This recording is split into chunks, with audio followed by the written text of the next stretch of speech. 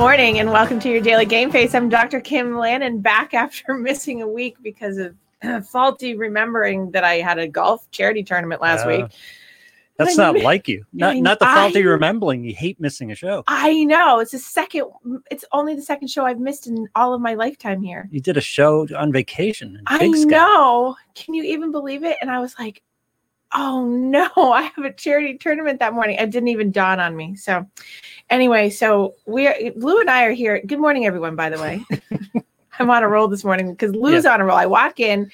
Wait a second. I'm on a roll. Lou's on a roll. We're both on a roll. He's complaining about the Tampa Bay Buccaneers and the New England Patriots. Yes. There's a blower over my head blowing really loud air at me. The chair wasn't right. The table in my studio is gone. I can't explain it. I walked in on Monday and Lou's very verklempt about somehow that was a high priority this weekend and it got moved out of the studio. I don't know what happened. And then right before we went on air, Lou had to move the chair because there was a chair just randomly placed next to me in the studio. It was in the shot and I probably should have left it, but it wasn't making me look good. And I don't know. I just, I show up and I just deal with what's in front of me. No, but for once, it wasn't me saying that there was a problem with the chair. No, I'm trying to adjust the show to look nice, and you're just yelling at me left and right. I was yelling at you? Yeah. Oh. When was I yelling at you? What's wrong now? Oh, well, that's not yelling at you. That's corrective emotional experience for you. What? I said it's a corrective emotional experience. Yeah. What's wrong now? Now being the operative word, because there's always something wrong. So anyway, I missed the show last week, but I had so much to talk about because it was like the week of charity, from being in Florida doing the Veterans Trust and the Human Baton, basically felt like a month because I was back and forth.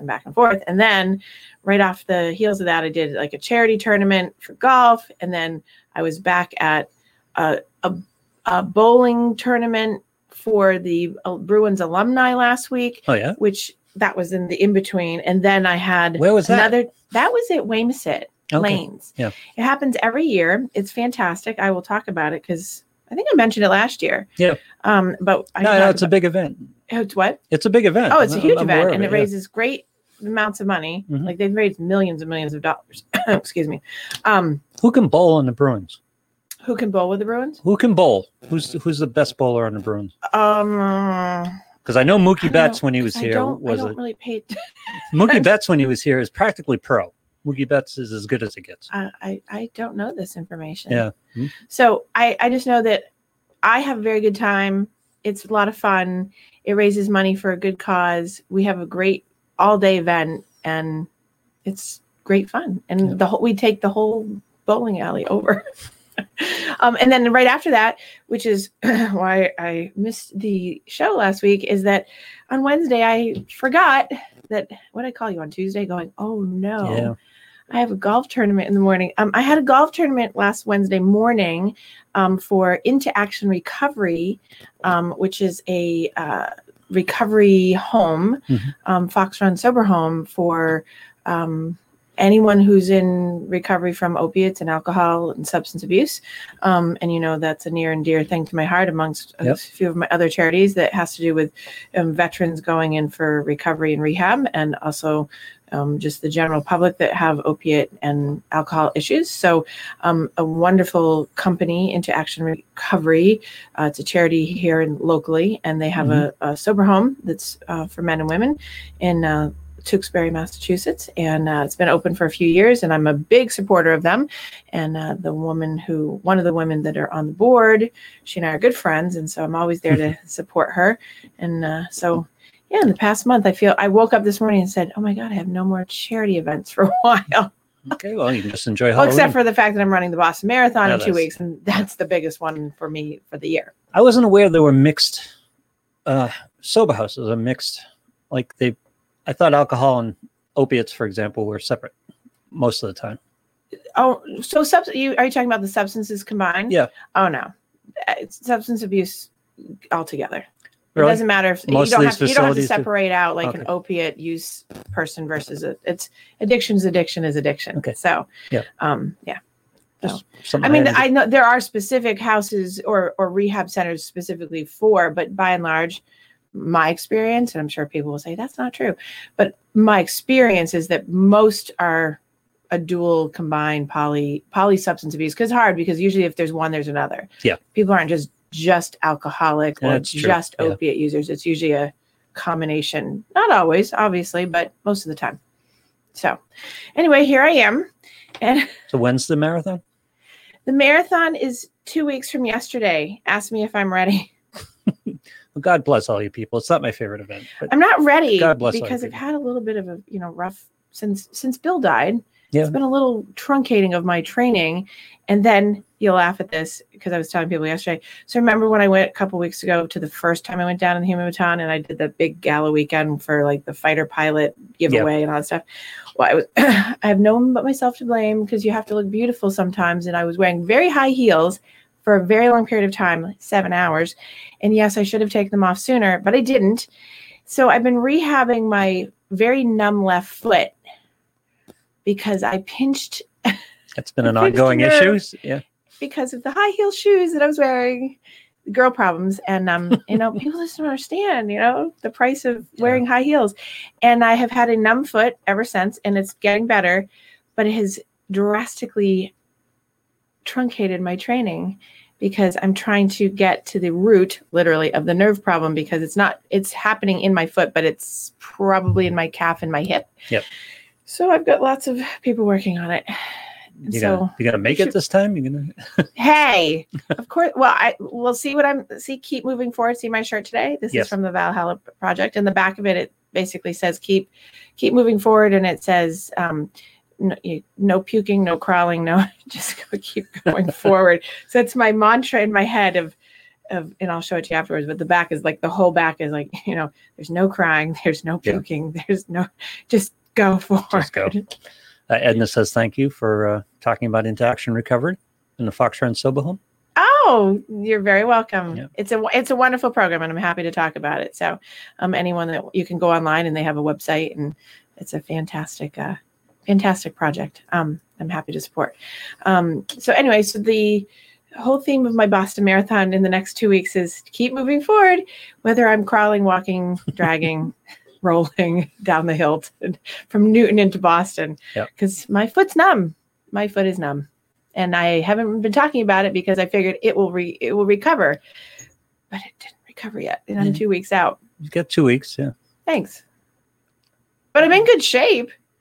It's just a matter of what it's going to look like out there on the course. Yeah. So it's very exciting. So I'm doing it for the New England Patriots Foundation, which, I did one of my big fundraisers. I'm still raising money. And I did my big squares, and for all the people that supported, that's fantastic. Thank you so much for helping. And I had a big winner for those tickets. Those 2 tickets I gave away for the support of their charity contribution. So, just thank God it wasn't me. To Josh and Holly. I won't give out last names, but Josh and Holly won the tickets. And in the meantime, for people that have given to me, all other people, including yourself, Lou, got entered into the New England Patriots actually picked up and is giving away on October 15th to all the donors for the 14 runners.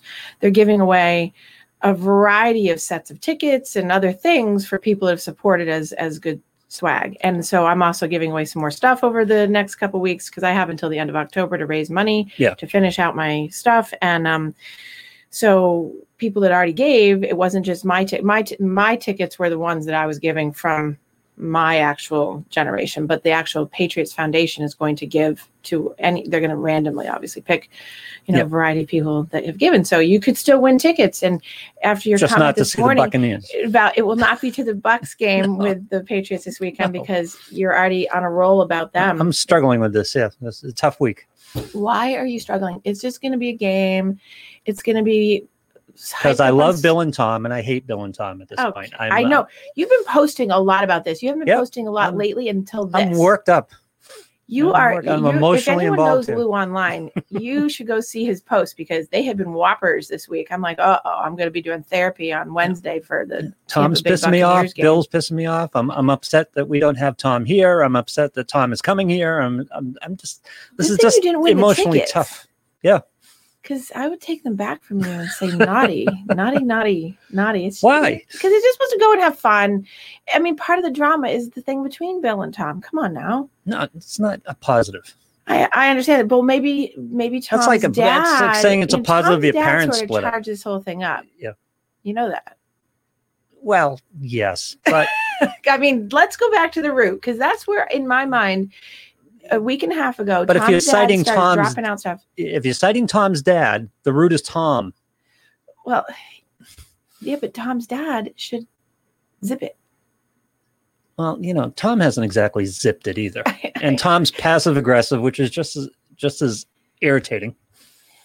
So Bill's aggressive. This is perfect for the dynamic talk of today and other topics of being your best self. Is they have the quintessential family dynamic from hell. Mm-hmm. Yes. Is that? And by the way, did you hear the news this morning? The family, like they do. It's family fighting. Have you heard the news this morning? Oh no. Well, Wickersham's book is coming out. Yeah. About Patriots, and there were highlights released this morning, and you want to talk about the dysfunctional family? Yeah. The things that they're talking, just the highlights that were released this morning. I have not. You'll have to send me that over. I haven't had a hot second this morning to do anything but. This is a Boston Irish family right here. Oh yeah, the Patriots are a Boston Irish family. That's why I'm saying, without. I mean, I don't know what's in the highlights of the book or whatever, but I from my own experience and working in the major leagues and NFL guys that I work with and all that stuff, this is a really common experience that nobody really talks about. Is that it's first of all, it's a group, and groups represent roles and families. All the group members play a role. I mean, there is a reason why, I don't even know if Bill realizes it, but when you say do your job, every person in a family has a role. Right. So every person in a group or every person in a company, you all are on a team. So you all have a role, and what role you play is how it plays out. And if it's dysfunctional and the family as a whole is dysfunctional, well, there you have your issues, that lead to things like addiction and other things, right? So here it is, we're talking about a football team. Most football teams have issues. Most families have. It's just like a family because they're all together. They spend lots of time together. There's fighting. There's disagreements. There's high stakes. Right. So it doesn't. Whatever's in the book won't probably surprise me because 26 odd years of doing this particular thing and coming from a background of a very dysfunctional gymnastics family background of like we were all like it's sports. I find Bill fascinating because he's on one hand a Zen master. Yes. He's a brilliant individual.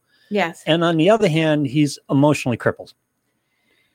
You get the do your job. I would say it's emotionally truncated. Okay. You get the do your job and you get the we're on to Cincinnati, which is as brilliant a piece of life advice as you could ever give out. That was just, it literally changed my life. That was a turning point for me. We're on to Cincinnati. Just as a philosophy, you just look at it.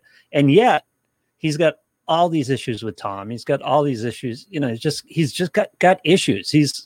He can seem to rise above it, but he can't seem to get out of his own way sometimes. Well, I mean, so going back to the metaphor of family, right? Yeah. Look at how say a son and a father or, a mom, it's the same thing. It's you have these moments where it's like really close and loving and we're on to Cincinnati and we move on and we don't punish for whatever. And then we have moments where it's like, we're going to fight like banshees, or we're going to have, we're going to have the disagreement and, agree to disagree. And it's going to be my way and it's going to be my way. It's the rebellion and the tussle and all those things. So in my mind, clinically, I always am looking at it from, well, this is a dysfunctional family and this is what I expect. And sometimes it's functioning great and sometimes it's not. Well, the parenting thing, the big paradox is this happens with most parents and kids, is that the parents will advise one thing and live another thing. Yes, do as I say, not as I do. Right. So, and we all know that kids pay more attention to modeling than they do whatever you say. Right. And so this is an important concept. Sure. And this seems to be a lot of the dynamic with Bill as the quote unquote father of the organization. It's his role. Right. What he is.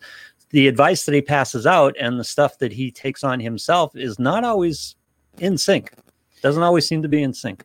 But that's to your point, right? Yeah. Is that, I mean, there's no perfect. And like I say to lots of my clients is like, there's no perfect parenting. You're going to mess up and you're going to be messed up too, So yes to all of that. So it's, it's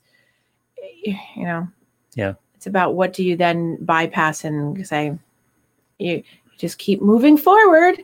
You keep moving forward. Like my shirt says, keep moving forward. And I'm not trying to lighten it up to be like, oh, it's no big deal. No, I know. There's really nothing, because, Tom's going to come. I mean, I'm speculating here. Tom's going to come. Gronk's going to come. They're going to have their thing.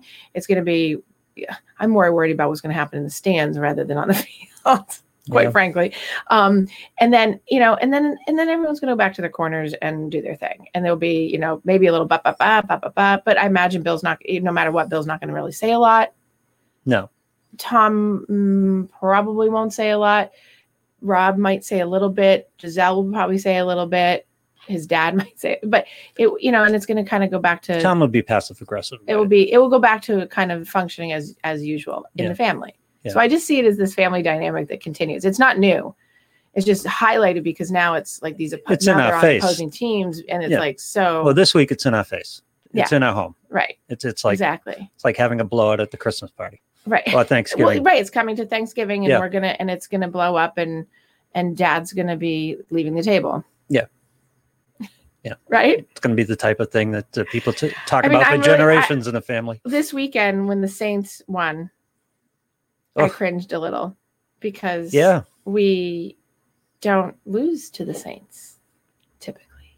Oh, and it was worse than it sounds. They were awful. They were awful. Well, I was at another charity event on that same day doing a race for the Ray Bork Foundation, actually. I'm thinking, oh my God, where was I? So I was watching the game while I was running a race, and at the end of the race, because I was doing all my stuff, and I was cringing, watching the highlights going, oh no, this is awful. Yeah, it is awful. The Patriots are a fresh team, and their mindset has to get into it. And, I don't work with the team per se. I have a couple individuals that I work with here and there. So I can't do anything about the team, but I know the team dynamic. This is going to be a bloodbath.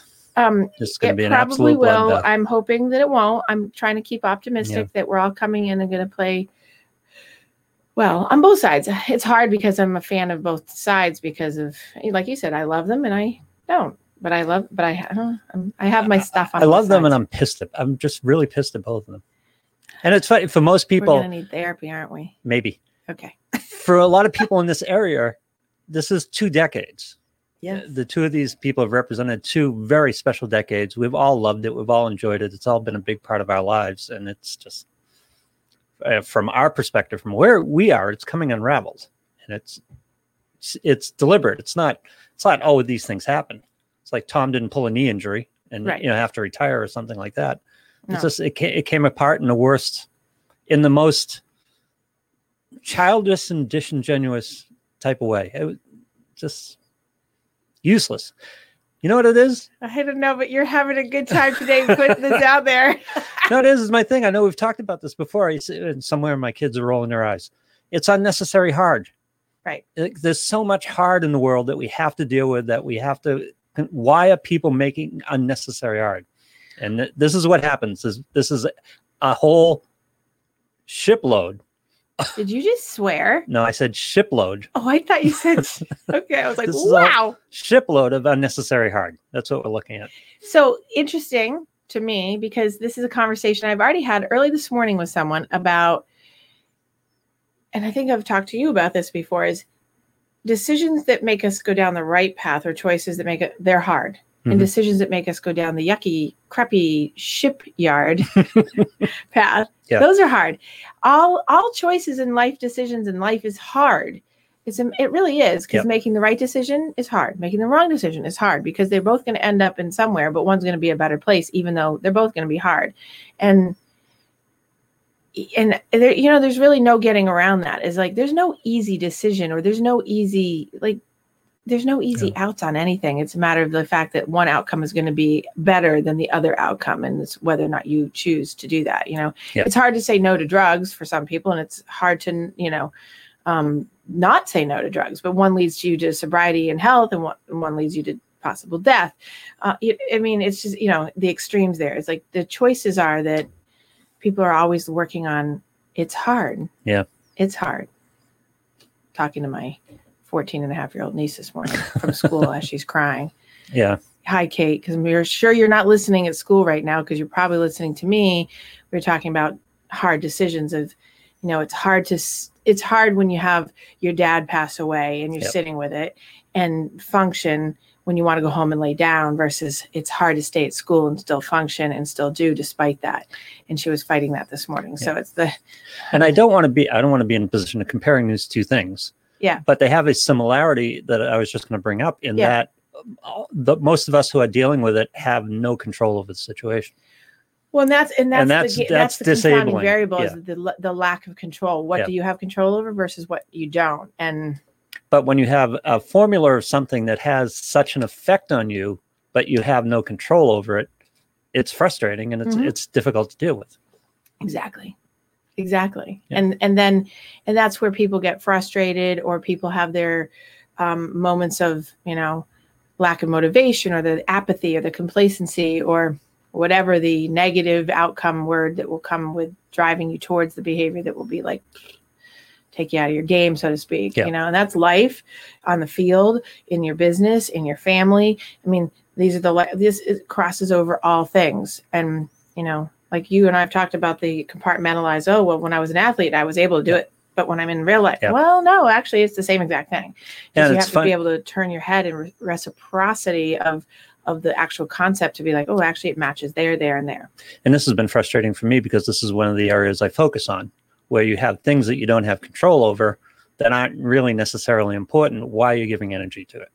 I find myself giving energy to it, and I don't know why. So you're giving energy to the Patriots-Bucks game that you have just the whole Tom and Bill thing, and just so let's have some therapy for a second. Yeah. Does it make you sad because it's like their dad and son role is challenged essentially? I feel denied. You feel denied? Yeah. From Tom's last year should have been here. Okay. We should have had 2, 3, possibly 4 more years of Tom. So it's like you're grieving the loss of your brother leaving home too soon. I guess. Right? It's fair enough. Right? Yeah. But see, the Patriots were a thing for us for the last 20 years that has been a mood regulator for us. It's important to people in New England. It has been important for 20 years. So here's the reframe of this. Oh, this is so good. I'm so glad that you're verklempt today because I love that word. Well, Sunday was a great example. Don't interrupt me. Stop it. Wait. Yes. This is the conversation I have. The last time I was in for the show is about when people have their identity, like veterans or athletes, you're also having an identity that this has been your identity. Like in the sports world, many people are like this. I've had this conversation a lot in the past 2 weeks. Your identity has been the Patriots, this dynasty, this thing, right? And now it's all of a sudden like, well, now what? Same thing that the athlete. It's over. There's been a death of self. Yeah. Now what do I have to put my energy in? Where am I going to put that? Where's my loyalty going to be?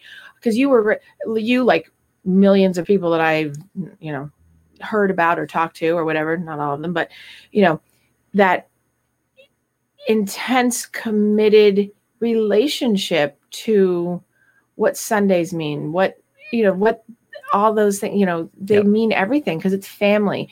Everyone gets together. I mean, it's such a, you have the football team itself, we'll take the Patriots, in the center of your world on a Sunday, for instance.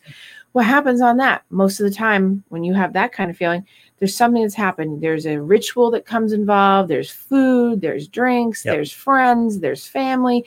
And then everyone comes together and does the universal shared experience, just like loosely, just like, people going into the, into the military, people going into rehab, it's groups together that are all sharing the universal shared experience.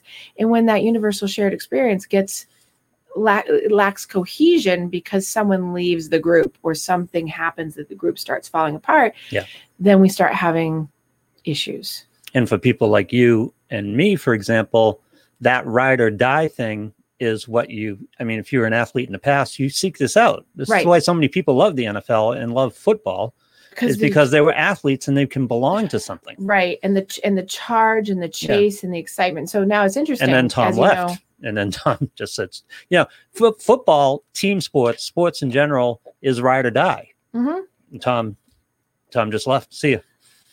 Well, and I think that so many people, I mean, you can, I was at the Revs game this weekend, and for people that are listening that are from not here, the Revolution, that's the soccer team here.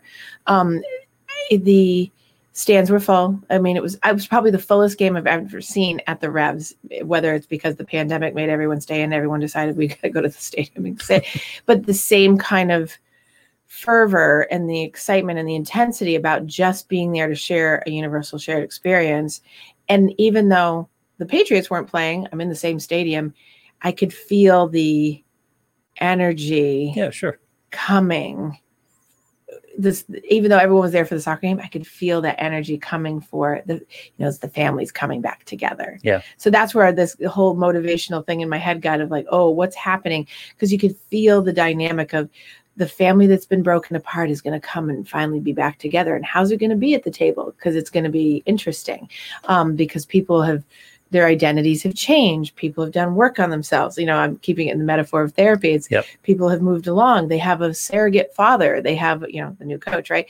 They have all these other things. They've moved to a different area demographically. They have other influences, like going off to college, so it's very much relatable to real everyday life of families losing or breaking apart and coming back together and seeing how it's going to go. And people are so revved up about it because they want the cohesion back, which is what you're talking about. Yep. We always look to be cohesive because that's what keeps us healthy and in homeostasis, even if it's not healthy, even if it's a rough cohesion, right? Everyone's bonded together under whatever circumstance.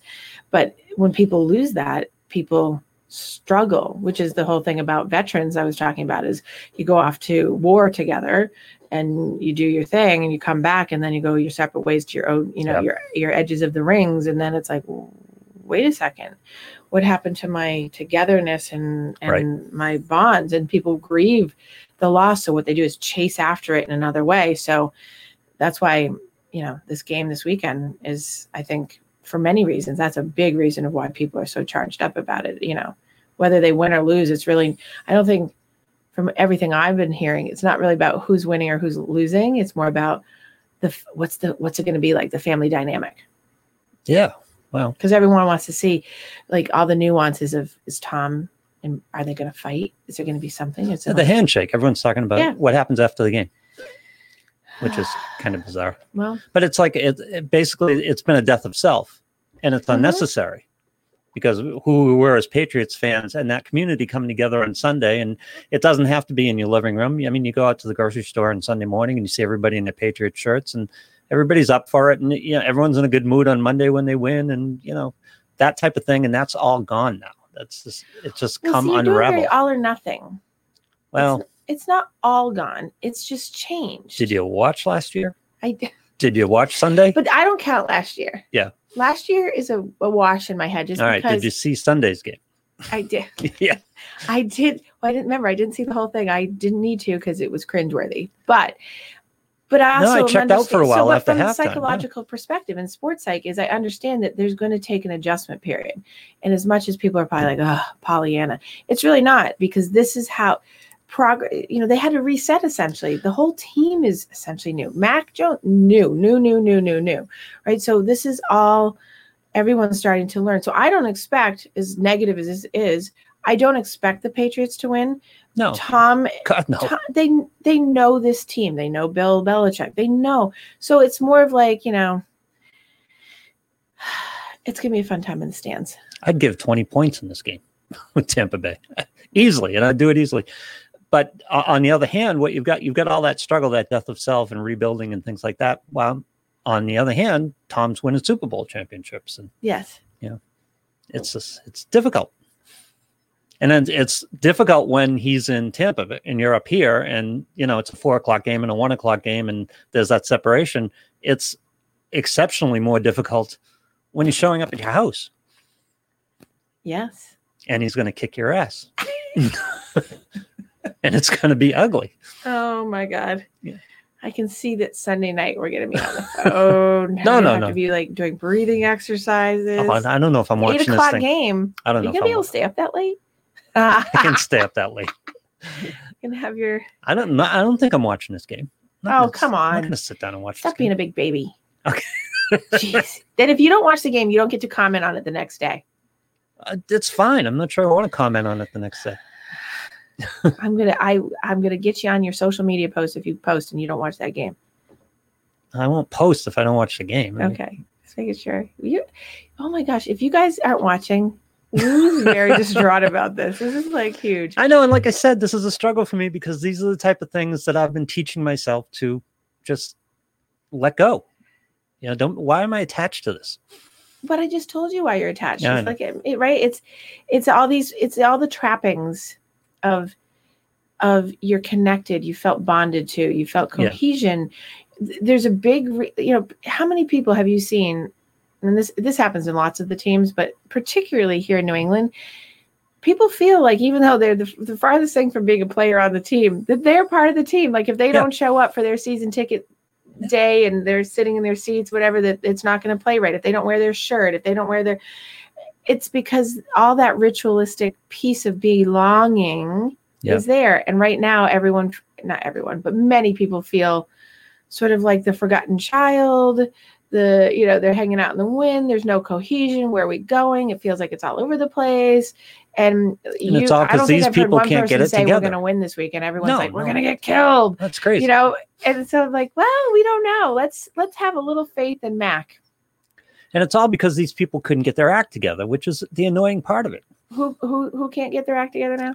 Tom and Bill and Mr. Kraft can't get their act together. I'm not making comments. I know you can't. I'm being quiet. Yeah. I'm gonna drink my coffee. Yeah. Which, by the way, if you go to Dunkin' Donuts today on the app, you get a free coffee if you use your app. There's a plug for Dunkin' Donuts today. Oh my God! All right, I didn't mean to drag it all there, but it's dealing with emotions. But this is important, even though we're kind of making tongue-in-cheek fun of the fact that it's about football and all those things. This is really, to put it out there for most people, this is like what happens in families, truly. Yep. This is the quintessential breaking apart of a family and it coming back together to not do repair work. In this case, this is not repair. This is, most people, when they come back together, it's like, okay, we're going to try to have a civil whatever.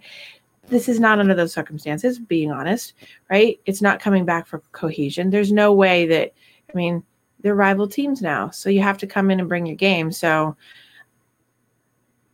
families do this. Think about Thanksgiving. Yeah. I haven't seen you in a year. I don't like you. Things didn't end well the last time you were drinking. You know what I mean? Like Irish Catholic family. We're about to blow it up and punch each other. Yeah. And then go our separate ways again for the next year. So in families like that, my recommendation is don't go to the Thanksgiving dinner. Yeah. Don't show up at the table kind of thing, because it's not worth your fight. See, you just mocked me for not. I seriously don't think I'm going to watch the game. You. Oh, don't do that. Sunday night. It's not mocking you. Okay. How was I mocking you? I don't know. You seemed displeased that I wasn't going to watch the game Sunday. For all my listeners, somebody send Lou a tissue. Just trying to work through some things. I'm trying to help you work through it with better perspective. That you just think of it like it's going to be, people showing up to the dinner table. It's not going to go well, and then people are going to go their separate ways again. That's one way of looking at it, the negative way. Or we could have an optimistic thought that maybe everyone will just play nice, not on the field, because we want a good game, but everyone will do their thing and then go home. And then everyone will talk bad about each other behind their back like a normal family. Exactly. If that happens, if they're going to play the game, but Tampa Bay is going to win rather handily, and then we're all going to be excited about what happens at midfield after the game. And Tom and Bill go over, they do a handshake, they do a hug, they walk away. Everyone's going to be thinking is, well, I was passive aggressive too. Because how they feel and what they're going to say afterwards. That. Yes, I'm going to be thinking maybe they'll hug and cry. Maybe. Let's have other alternative thoughts. Mm-hmm. Maybe it's not like they're not going to see each other before the game. They're going to see each other. So maybe they'll get some hashed out stuff then. Yeah. I don't know. Well, we'll see, because next week I'm sure we'll talk about the bloodshed in the aftermath of the family barbecue. But just life would be so much easier if this just weren't on the schedule. Okay. Well, it is on the schedule. Yeah. It really is. I mean, it wouldn't be that much easier. It hasn't been all that easy, but. So moving it over, I know we're going to keep coming back to that, but moving it over really truly to like it's a good metaphor for what I was talking to you about the week before on the show, is like we were talking about veterans and we were talking about suicide and talking about families and protective factors and all these resiliency things. So just moving over for a moment, because that's where I was actually going to go today as we get stuck on the other thing, which is fine. But just talking about how, this is a good jumping point for how important cohesion is for people and what loss is for people and how it impacts their emotional center to be healthy or emotionally regulated. I think you used that word a while ago, is how to maintain emotional regulation when something tragic or something perceptually is tragic to them, whether it's an actual death or someone walks away or turns their back or there's a big fight or blow up. But with, when you're talking about veterans or you're talking about people who have trauma, emotional or physical or both, and what are their outlets and how do they then repair those things? I've touched on this many times, but a few weeks ago I was talking about, the reach out to like alcohol, the reach out to drugs, the reach out to gambling, sex, like all the things that are the ism things that make you self-soothe and feel good when you're lacking the excitement or the rev up of the body that gives you that emotional charge when you're in the middle of something heightened that's traumatic. You seek out or chase something that's going to make your body feel good and your mind have the surge of dopamine and surge of all the serotonin, the feel good stuff, which fills the cup up, so to speak, but then it depletes. So you're always chasing it, similar to the thing about the football today, right? Yep. So escapism or distraction. Yeah, escapism and distraction, but to the point of the deficit of like what happens to, the theme of my charity stuff in the past, month has been veterans and veteran suicide and now the Warrior for Life Fund, which was for the Bowl with the Bruins and helping, post-war retired or veterans or active duty get involved with an activity like hockey or running or whatever the charity may be, to help channel and distract and really put something in that's healthy for the veteran and family, or a person who's in addiction, like at a place like Into Action Recovery and the sober homes. How do you channel so that the thing that was giving them the high is now that's damaging them is replaced with something that's healthy, sublimating it over. And that's super hard because people end up going with what they know and they'll keep repeating the toxic self-soothing behavior that gets them into the addiction or gets them into the pattern of dysfunction. Generally speaking, the toxic self-soothing behavior is easy. It's take a pill, take a drink. Well, it becomes habituated. Do whatever you do, as opposed to rebuilding a life that is structured around something that can replace that. Right. It's easy. It's a pharmaceutical. Obviously not a shopping addiction or a sex addiction or something like that, but those fixes are easy. Right. You just go do it. They're easier to obtain. Because you can get them under your own control and power. You have to have a third party for the other stuff. But building something that soothes you and fulfills you otherwise is difficult. It takes time. It takes some perseverance. Well, and I think that many times, and you've seen this, is that people get into self-soothing behaviors that by the time that they're in too far, they haven't realized. And by the time they are in too far, they deny that it's actually happening because time has passed and they don't realize, but they do realize. And to admit that to oneself, that's where people get stuck is, well, I know, that's why people will relapse, trying to get, sober, is because they haven't really admitted and fully said, I have no control over this. Right. I have to let go, because people don't want to say they don't have control over something or that it's become over them. Food, for instance. I mean, take all the other stuff because it's easier sometimes for people to relate to the food addiction thing. Yep. I mean, self-soothing and constantly eating or restricting, but most of the time constantly eating, is that exact thing. It's when you have a thought of boredom or sadness or agitation or resentment or anger or whatever, you go to the food. It's self-soothing. And now you're 500 pounds, legit, right? Or 400 pounds. And then you're like, how did that happen? You know exactly logically and intelligently, you know how it happened. Right. But then the thought of having to wrap yourself around, not the food itself, because the food is just food, alcohol, sex, gambling. Those are all symptoms of the problem. It always comes back to the problem sits at the base of the emotional core. What has been driving that?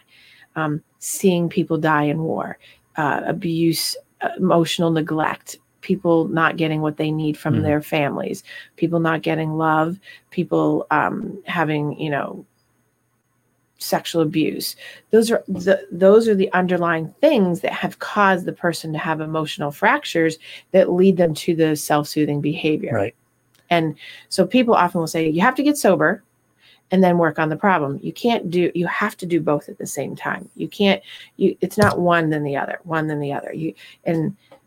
I've been in the past 20 years, I've been in several places who have that philosophy of, and yes, obviously get the person clean or get the not even have to be in rehab, but just get a person to stop doing the behavior and then work on the underlying. It's easier to work on the underlying while you're stopping the behavior so that behavior ends up not coming back, because people can get sober easy. Yeah. I mean, and I say that loosely with air quotes because people who aren't seeing me are going to be like, that's not true. It's easy to just put it down for a day or two for not heroin or whatever, but just generally speaking. Sure. But to stay that way, you actually have to do the work of the pain that created you to go there in the first place. And people don't like to do that because you have to look at abandonment and feelings of less thanness and insecurities and things parents have said to you or coaches, or feeling like a failure or feeling unlovable or worthless or all these things. And when you have all of those, which many people do in addiction of all sorts, then they don't want to do that work because it's really painful. But I always point out that you've done all that work already because you did all that work to get to where you got into the addiction. You just didn't realize it because it was so automatic and obvious to you that, well, this was just the easiest way, and you found something that would be an outlet. So now it's the same thing in reverse, but you actually have to look at it. But the whole act of addiction is turning away from it, and what you need to work on that is you have to turn towards it. Mm-hmm. And people who end up in addiction are usually there because it's exceptionally difficult for them to turn towards whatever it is that's underlying. Plus, again, lack of control, because first of all, you had the lack of control for the problem. Secondly, you can't undo it. Right. Yeah. Like trauma, right? So PTSD, you can't go back and undo it. And that's the act of undoing, is when people can't undo war trauma, for instance, they go to something that will self-soothe. Yep. Not always, but typically, I'm trying to think of like all the veterans that I've worked with and work with now, that they all have some self-soothing behavior that they're doing. Even if it's not active, like what we call addiction, there's some self-soothing behavior.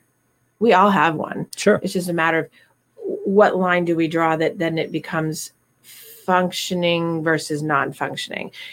Addiction is essentially, the tolerance withdrawal piece with how much functional discord do you have. So when people say, oh, he or she's a functioning alcoholic, I cringe because, just because a person can go to work doesn't mean that they can function. Right. That's a context. Right. Yeah. So it's yes, they can function during the day, but then they come home. I mean, I have a wife of a client who goes to work all day, and then as soon as she gets home, she starts drinking from like 3:30 in the afternoon. Gives you context of sort of what her schedule is in the day, and all the way till she passes out. Usually what I hear as a report is like 8 or 9 at night. So she's only up in her normal like waking hours that are not work time for about 6 hours. She doesn't really eat. She's thin as a rail, and that's what she's doing. But she won't look at any of those other pieces. Now her husband's in therapy with me talking about this, doing the work that she should be doing, which is really common because he's looking at it, but she's not. And he's struggling with it because his functioning is being impacted by her doing that. Yep. So it's incredibly damaging to people on the outside because their functioning is getting impaired by the other person, which is why the family is often in the addiction. Families are never not in the addiction. It's like, oh, that I'm not the addict. Well, you're in the family, so you're part of it because you're getting impacted by it. And that changes the way you treat the situation because you're part of it. People often think they're assigned blame by that, and that's not what that is. It's about, here's this woman who's drinking. She has no connection to you. She's your wife. You're struggling with it. You can't do things. You can't go out. You can't talk. And you have no life. Right. And so it's being truncated. So your functionality is when you go to work, you have your work, but that's your only social outlet for that instance, right? So it's really about treating that and how do you get that? Sometimes you have to walk away from it. Sometimes you have to say no more. In this case, I think my client is cringeworthy to say, but I think he's sort of waiting for her to pass away. Yeah. Because he's like, there's no other out for him. The other alternative there's many outs for him, but he won't do them. It doesn't find them acceptable. Right. Well, I'm like, let's put her in rehab. Let's do it. No. So it's, it's a matter of like course, but going back to the self-soothing behaviors, what people do to self-soothe is what gets them into the habit to mask and band-aid the underlying problem. And that underlying problem is very painful for a lot of people, which is why they're doing what they're doing in the first place. Yeah. And I'm going to debunk the whole thing where people are like, it's genetics. I have no other, it can be genetics, but everything can be prevented. You can have a genetic load for heart disease, but you can prevent a heart attack. Mm-hmm. It doesn't mean it's going to stop it, maybe inevitably, but there's a choice to make of, are you going to eat red meat, drink a vat of butter, drink beer all day, like all that, or are you going to prolong and prevent as long as you can? If it's inevitable that you're going to have a heart attack or some cardiac event because you have heart disease, that's one thing. But if you're actively pursuing the route to make it happen, well, you're not preventing it. Addiction and genetics, that's a predilection. It's not a sentence. That's not right. Well, it's not so destiny. You can be genetically loaded. That's what I call it. Genetically loaded or vulnerable to having addiction. It runs in families, but then you have preventability. You have, there's ways to go about not having it come out. There's been so many twin studies and great research done around like people born into alcoholic families or addiction families that don't turn out that way. Why is it? There's resiliency factors. That could be a whole 2-part series, So when I'm speaking today on these things, it's more general terms. It's certainly like, it's not preventable. Like, it's easy. It's not, but it's just a matter of like, if your father has addiction and he was an alcoholic, for instance, and then he has a whole bunch of children or one, and they all have become that doesn't mean that they all just watched him do it. They watched and they had the genetic load for it.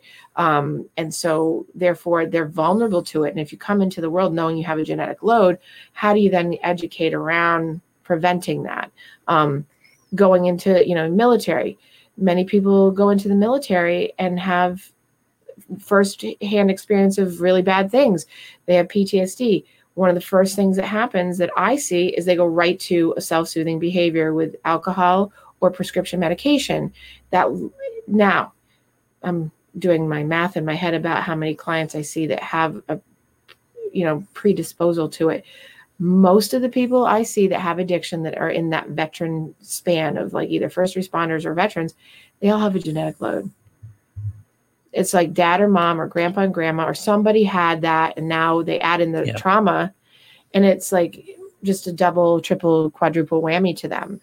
So it's super important about like, if I have genetic load and I know there's not an inevitability. No, right. That's what I'm saying. So that's the preventable part is that if you're aware of it and you know it, you have to be really careful and mindful that you don't go down that path to do that, that it's there and present. Like I personally have alcoholism in my family rampant.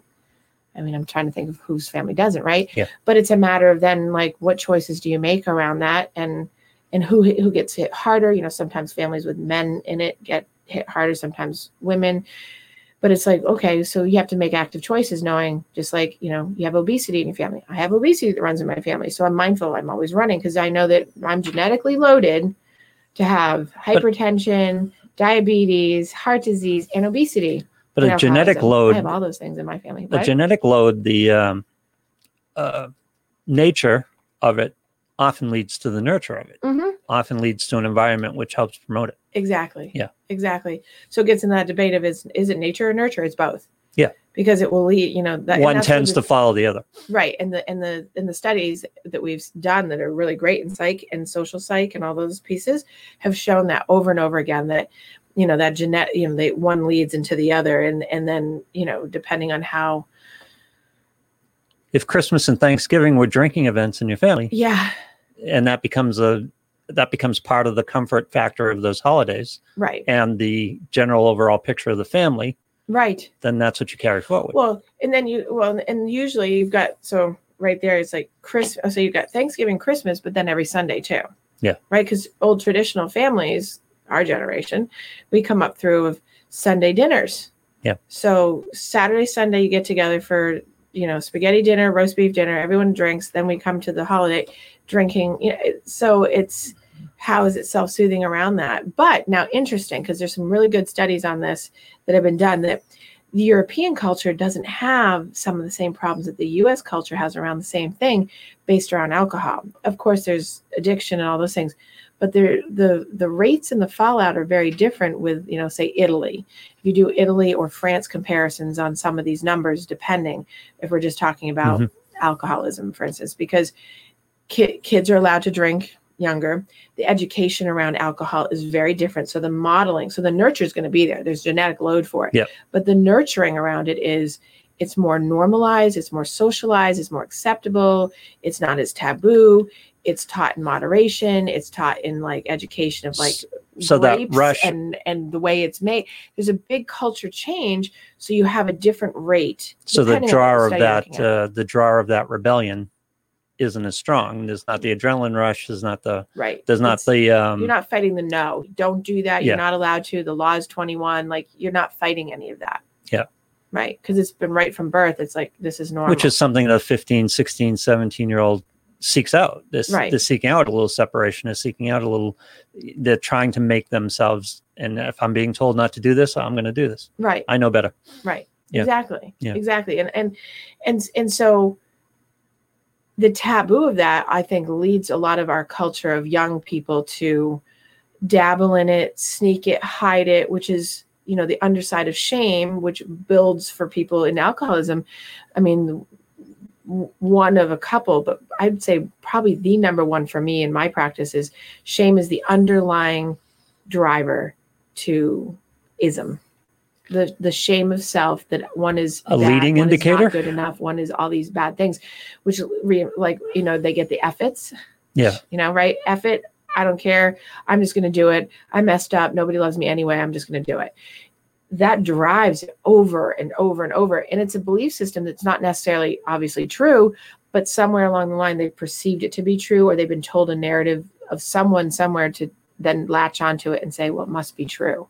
So they're not challenging that. So we take a veteran who maybe went to the military, has served in all these years, and then all of a sudden comes out, seeing all the stuff.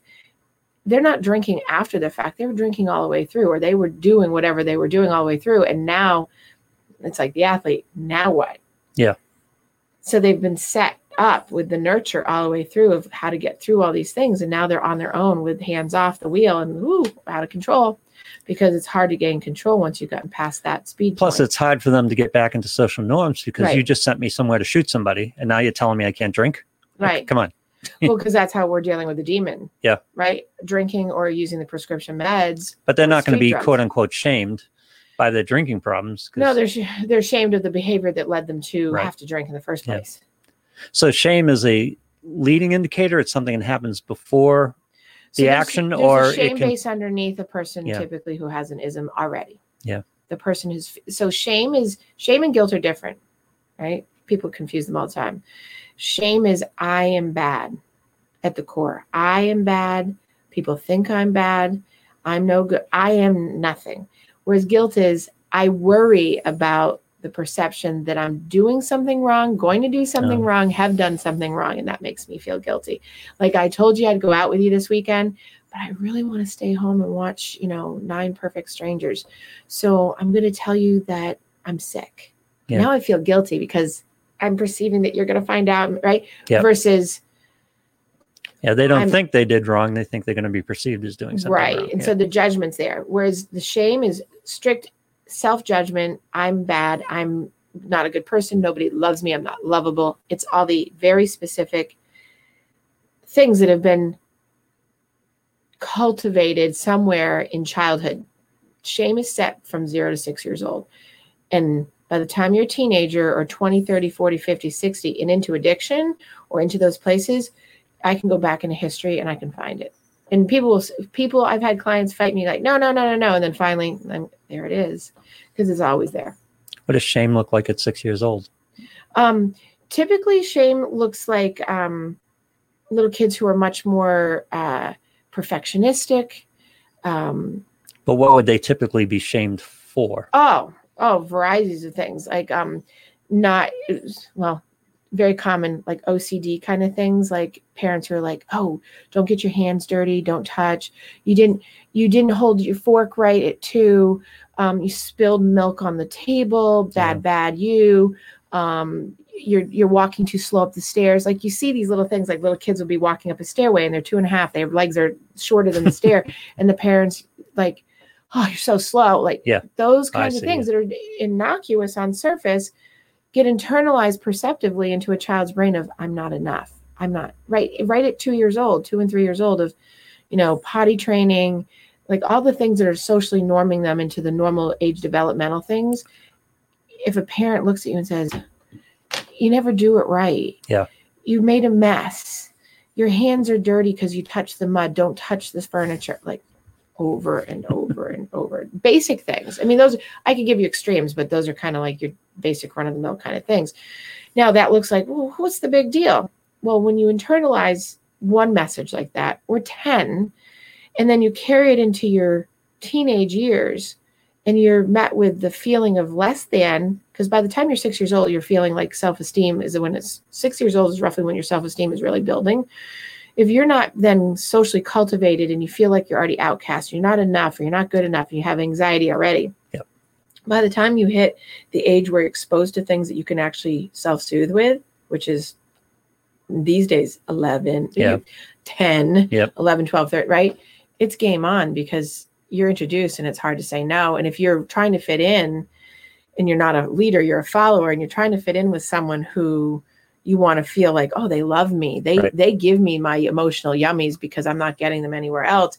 And they want me to drink with them, or they want me to smoke pot with them, or they want me to have their parents' prescription pill. I'm going to do it because I want them to like me. Yeah. I'm not going to be shamed again. Yeah. And people will say, oh, it's the start of it because they're hanging out with a bad kid. No, the start of it is because they had poor self-esteem because they have felt so much shame and guilt potentially, or lack of, sense of self, and their ego's super fractured. So by the time they get there, this is just a way to try to fill the cup up over and over again, but it's never quite there. So when you grow up in a household, great book, by the way, if you're ever interested in reading it or have anybody, it's called Adult Children of the Self-Absorbed. So it's Adult Children of the Self-Absorbed. It's about growing up, and it's good for anybody, but it's about children who grow up in codependent, toxic homes that create this environment, and then alcohol or drug abuse. But it's also for people just in general who grow up in these kind of homes. Mm-hmm. And it explains and helps you understand yourself of how the negative messaging and how you perceive it versus how you can flip it around and understand that it's really wasn't meant for you, but you took it on as you. That's why little kids often will, feel like if their parents are getting divorced, it's their fault. Yep. When we all know it's not their fault, right. But little kids take that on because their perception is that if I were good enough, if I were better, if daddy didn't yell at me, or right. Yep. And you can't. I created all this dissatisfaction. Right. Yep. And it's like, you can tell a kid all day long. I have these conversations with kids all the time. It's not your fault. That glaze over, it's irrelevant. So I've had to find different ways of talking to kids about like, it's not their fault without saying that, because it doesn't register, because their perception is so deeply rooted either in their own mind that they've created it, or someone has said, you know, I've had parents tell their kids, like, if you were better, if you didn't cause all these problems. Yep. That's a whole nother story, right? So you have all those kinds of things. But that's not always. So here's some interesting cases. I have cases where you don't have a lot of that messaging at all, but you have now a 25-year-old or whatever person in addiction, and you go back in their history and you look for where there's like fractures that you have to build on. And they're typically not something that's been given to them family direct. It's usually their own, it's the perception of comparative socialized behavior of I'm not good enough because I've created that environment, or I'm always falling short, or I want approval, and no one's actively conscious. That was happening socially as opposed to in the home or in comparison to a friend's family situation or something like that. Yeah. Right. So that sits there, and then it leads to the underlying fracture of ego, the self-observed, and it's damaged and constantly saying, I'm not enough. I'm never going to be enough. I'm always waiting for criticism because I'm always criticizing myself. Everyone always leaves me, whatever it is. And then it's like, well, it's easy to go to the pill or the bottle or whatever it is, because you find friends in that. There's always a group of people that are going to do that with you. But as soon as you walk away from it, that friend group leaves. And that's why one of the reasons why it's hard for people to back away, because like people don't think like, well, if I don't drink or if I don't do that, no one's going to like me. But that's one of the strengths of the recovery community is its cohesiveness. Going back to the theme of the show, and being able, and for many people, finding that camaraderie and cohesiveness in the recovery community is the strength of the recovery community, I think. Well, it's that. So it's the just like the team, right? It's the universal shared experience that everyone has the same ism, got there in the same way. Just the story of how they got there in the same way is different. Right. So when they come to the table, they have the connection that they were missing. When they're all together in universal shared experience, there's a cohesion that builds and a bond that now you have a group of people who love and understand and respect you. And they truly do. I mean, it's probably one of the, in all the years I've been doing psych, the AA, NA, GA, the A community in general is probably one of the most loving, caring, accepting, unconditional communities I've ever seen. Because that's what saved them. People who are in the community came through that and learned the gift and the power of that. Right. And it's so it's like the team. It's a cohesive team, and sometimes there's team players that leave, or they get injured, or they die, or they fall up. Right. It's just But by and large, it's the community that gets built as a family that the person didn't have before, that didn't act in the loving, appropriate, unconditional, positive regard way that they needed. And it's one of the ultimate ride or die situations. Right. Yeah. Right. And I think that's why, when I teach my classes in the college, I often tell people, well, if you don't understand addiction and you don't have it in you or your family, you should read all about it, because it really gives you a good context in psychology of human nature of how to really understand families and dynamics and understanding of individual relationships and how to have an individual relationship with yourself. I think everyone should own the 12-step big book. Yeah. It's a great, like you talked about Secret, and we've talked about the other books, the 12, the traditions, the 12 steps and the traditions, or just the short version of that. Great life guideline. You don't need to have and it's not Bible thumping. I know people are like, oh, AA, it's all about God. No, you can think that, but it's not. It's about taking principles of saying, I'm going to live in a forward moving stance instead of being stuck in my blank, and sitting in my and doing something about it, because people get stuck in their pity party and say, oh, poor me. And people left me, the team fell apart, the family abandoned ship.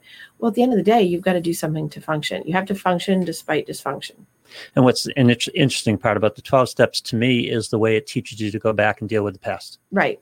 Making amends, looking at your qualities and your character flaws to make sure that you're looking at your own self, staying in your own lane. But it's not about relitigating the past. It's about changing your relationship to the past. Right. Yeah. Right. And it's about not repeating what has not worked for you. because you were either taught it or you adopted it or you did both and then repeated it and got you into that position. Okay, we have a guest next week. Oh, we do. Oh, yes. Well, thank you for keeping me on track since you're the one that was all over the place today. Thank you very much. Hey, I gave you half a show. Next week is exciting. I mean, all weeks are exciting in my opinion. Yep. But next week we have a former Olympic ice hockey player. His name is Dave Jensen. He will be here with us. He's going to be talking about lots of great things that he's done. I don't know how much about hockey we'll be talking about, but I'm sure that you, Lou, will have lots of good questions slip for something him. In, sure. He's super fun. He and I do the Bruins alumni event for the bowling, and we've done it for the past couple of years together. And he's a great friend and lovely man, and he is doing lots of good things with youth and the community of sobriety and keeping kids healthy and well and adults. And he's got lots to talk about because he's got some great projects. So he'll be here with us next week. So if you want to look him up, you certainly can. He used to play for the Hartford Whalers as well and a couple other things back, but he was 1984 Olympic team. So, and if you are one of our audio only podcast customers, we're now available on Amazon Music and the Odyssey app. So if you listen to EEI and have the Odyssey app, thank you. You ought to be able to find us. And you can find us on everything. Yes. Apple Podcasts, Google Podcasts, Spotify, number of different outlets. Exactly. All right, you guys. So the time on the wall says I'm done for the day, which I'm not, but I'm done here. Anyway, go out there and live your best lives and do great things. Have a great week.